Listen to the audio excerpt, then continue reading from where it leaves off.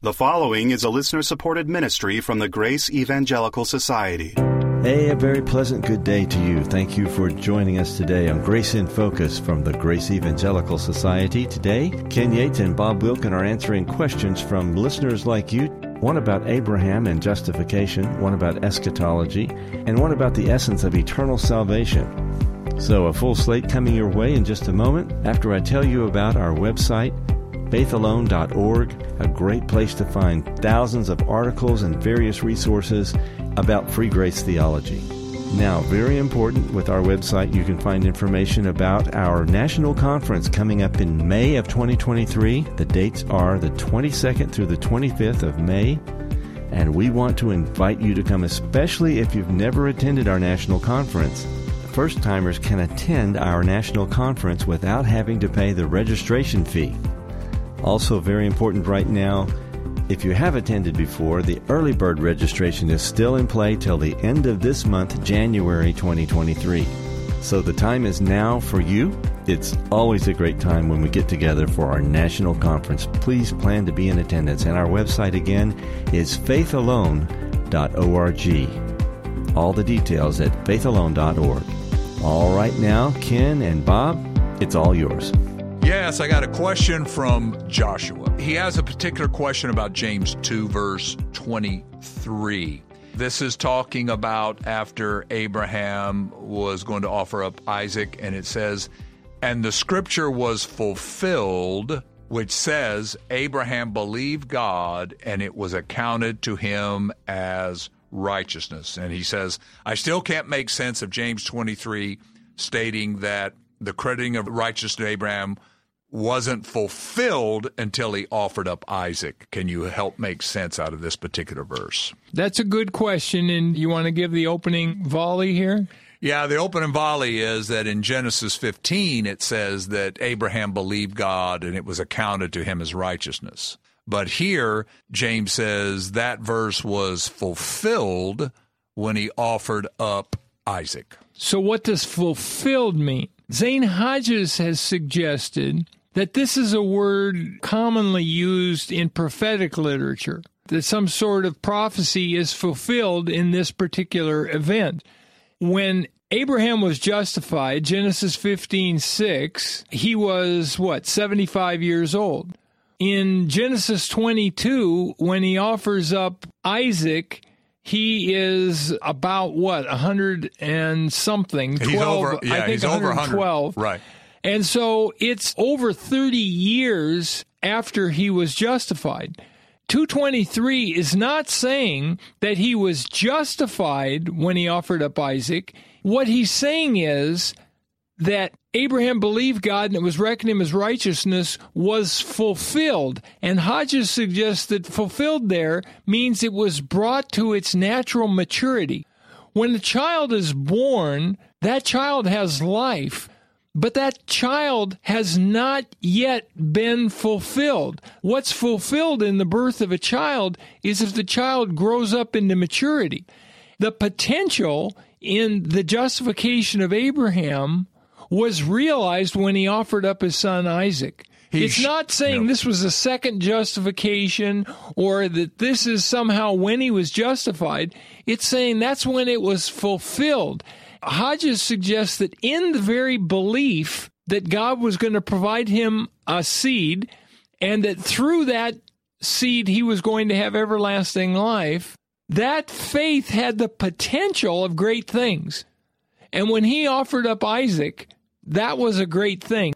And other scriptures say that Abraham got to the point where he believed that God would raise Isaac from the dead. The author of Hebrews tells us exactly. That. Yeah. The fulfillment of, or the maturity, or the reaching of potential of his faith was, yes, he believed God was going to send a Messiah through whom he would have eternal life. Genesis 15. But we see 30-something odd years later, his faith had reached the potential where he says, because I have believed that, I've come to believe in God as he's revealed more to me. I believe he'll raise my son from the dead. Right.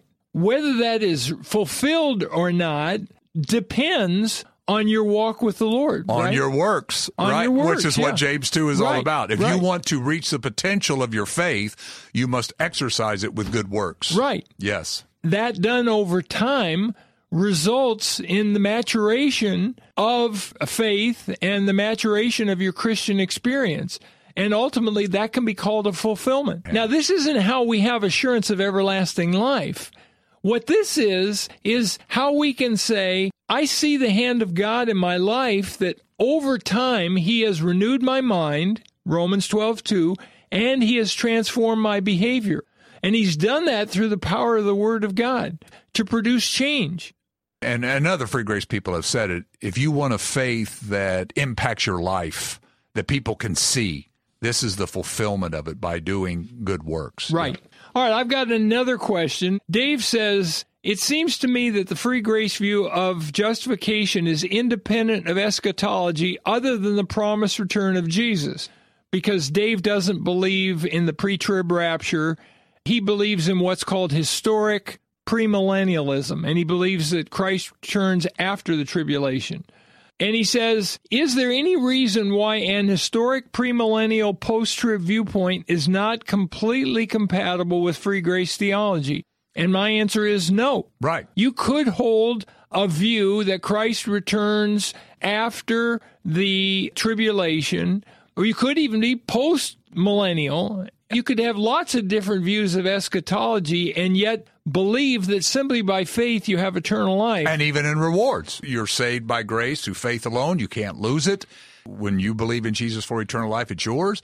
And works have everything to do with rewards and intimacy and avoiding discipline from God? Absolutely. But you did point out that there are some concerns, because when a person adopts some eschatological views that are inconsistent with Scripture, it can have ramifications in other areas. My experience with it is that when people get to certain passages, right, they're going to interpret them in a way that may lead them down to, oh, well, if you, for example, he who endures to the end will be saved. You know, just as an example, what do you do with that if you don't believe that this talking to the tribulation period or, and ultimately that can lead them away from the free grace position. Right, and they may not even be aware of it. Right. But is it possible that you could interpret those passages and still remain solidly free grace?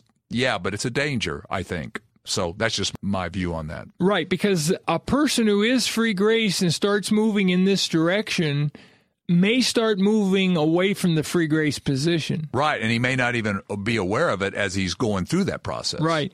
All right, here's one final question. And this person says, I have been following GES for about a year ago, and I agree completely with the doctrine.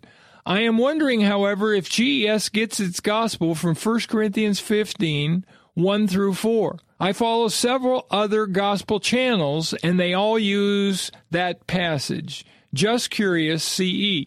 So let's read 1 Corinthians 15, 1 to 4, and then answer his question. Verse 1 of chapter 15, 1 Corinthians. Moreover, brethren, I declare to you the gospel which I preached to you, which also you received, and which also you stand, by which also you are saved, if you hold fast that word which I preached to you, unless you believed in vain. For I delivered to you, first of all, that which I also received, that Christ died for our sins, according to the Scriptures, and that he was buried, and that he rose again the third day, according to the Scriptures. And then after that, verses 5 through 11 are all about his post-resurrection appearances.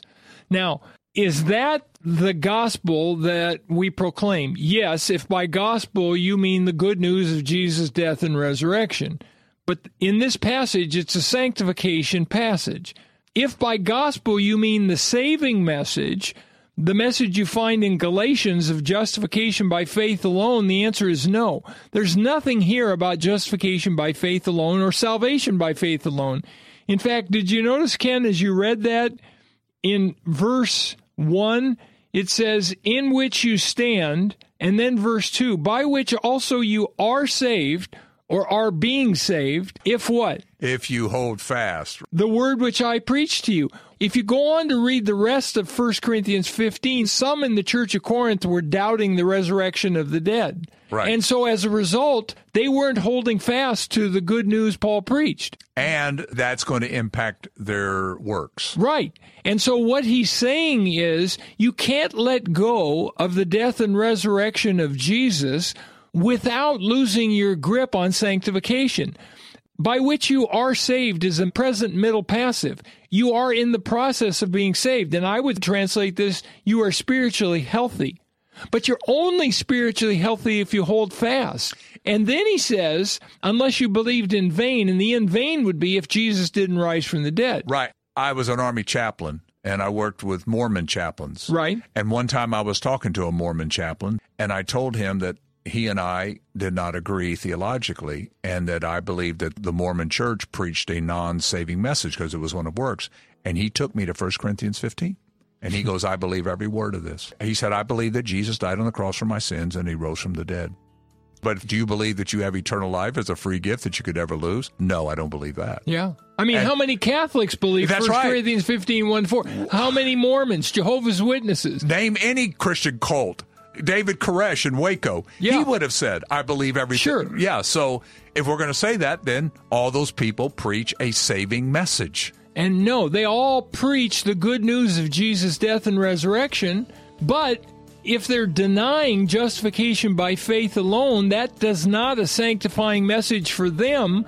What we're saying the saving message is John 3:16, John 5:24, John 6:47, Ephesians 2:8-9, Acts 16:31.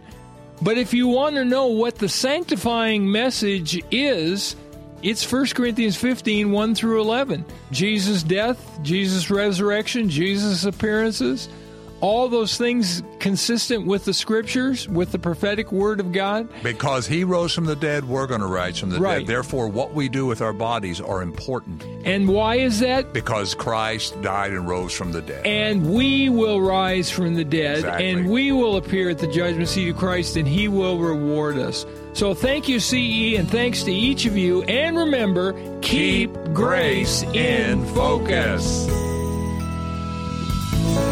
Ken Yates' brand new book about his daughter, entitled Elizabeth, featured here earlier this month, is available now on our website, faithalone.org. Get half price through January 31st, 2023, when you use the code word podcast. That's faithalone.org. Did you miss an episode of Grace in Focus that you really wanted to hear? Just come to faithalone.org. That's faithalone.org. We have all our past episodes right there on the site. In addition, we have all kinds of free resources available for you.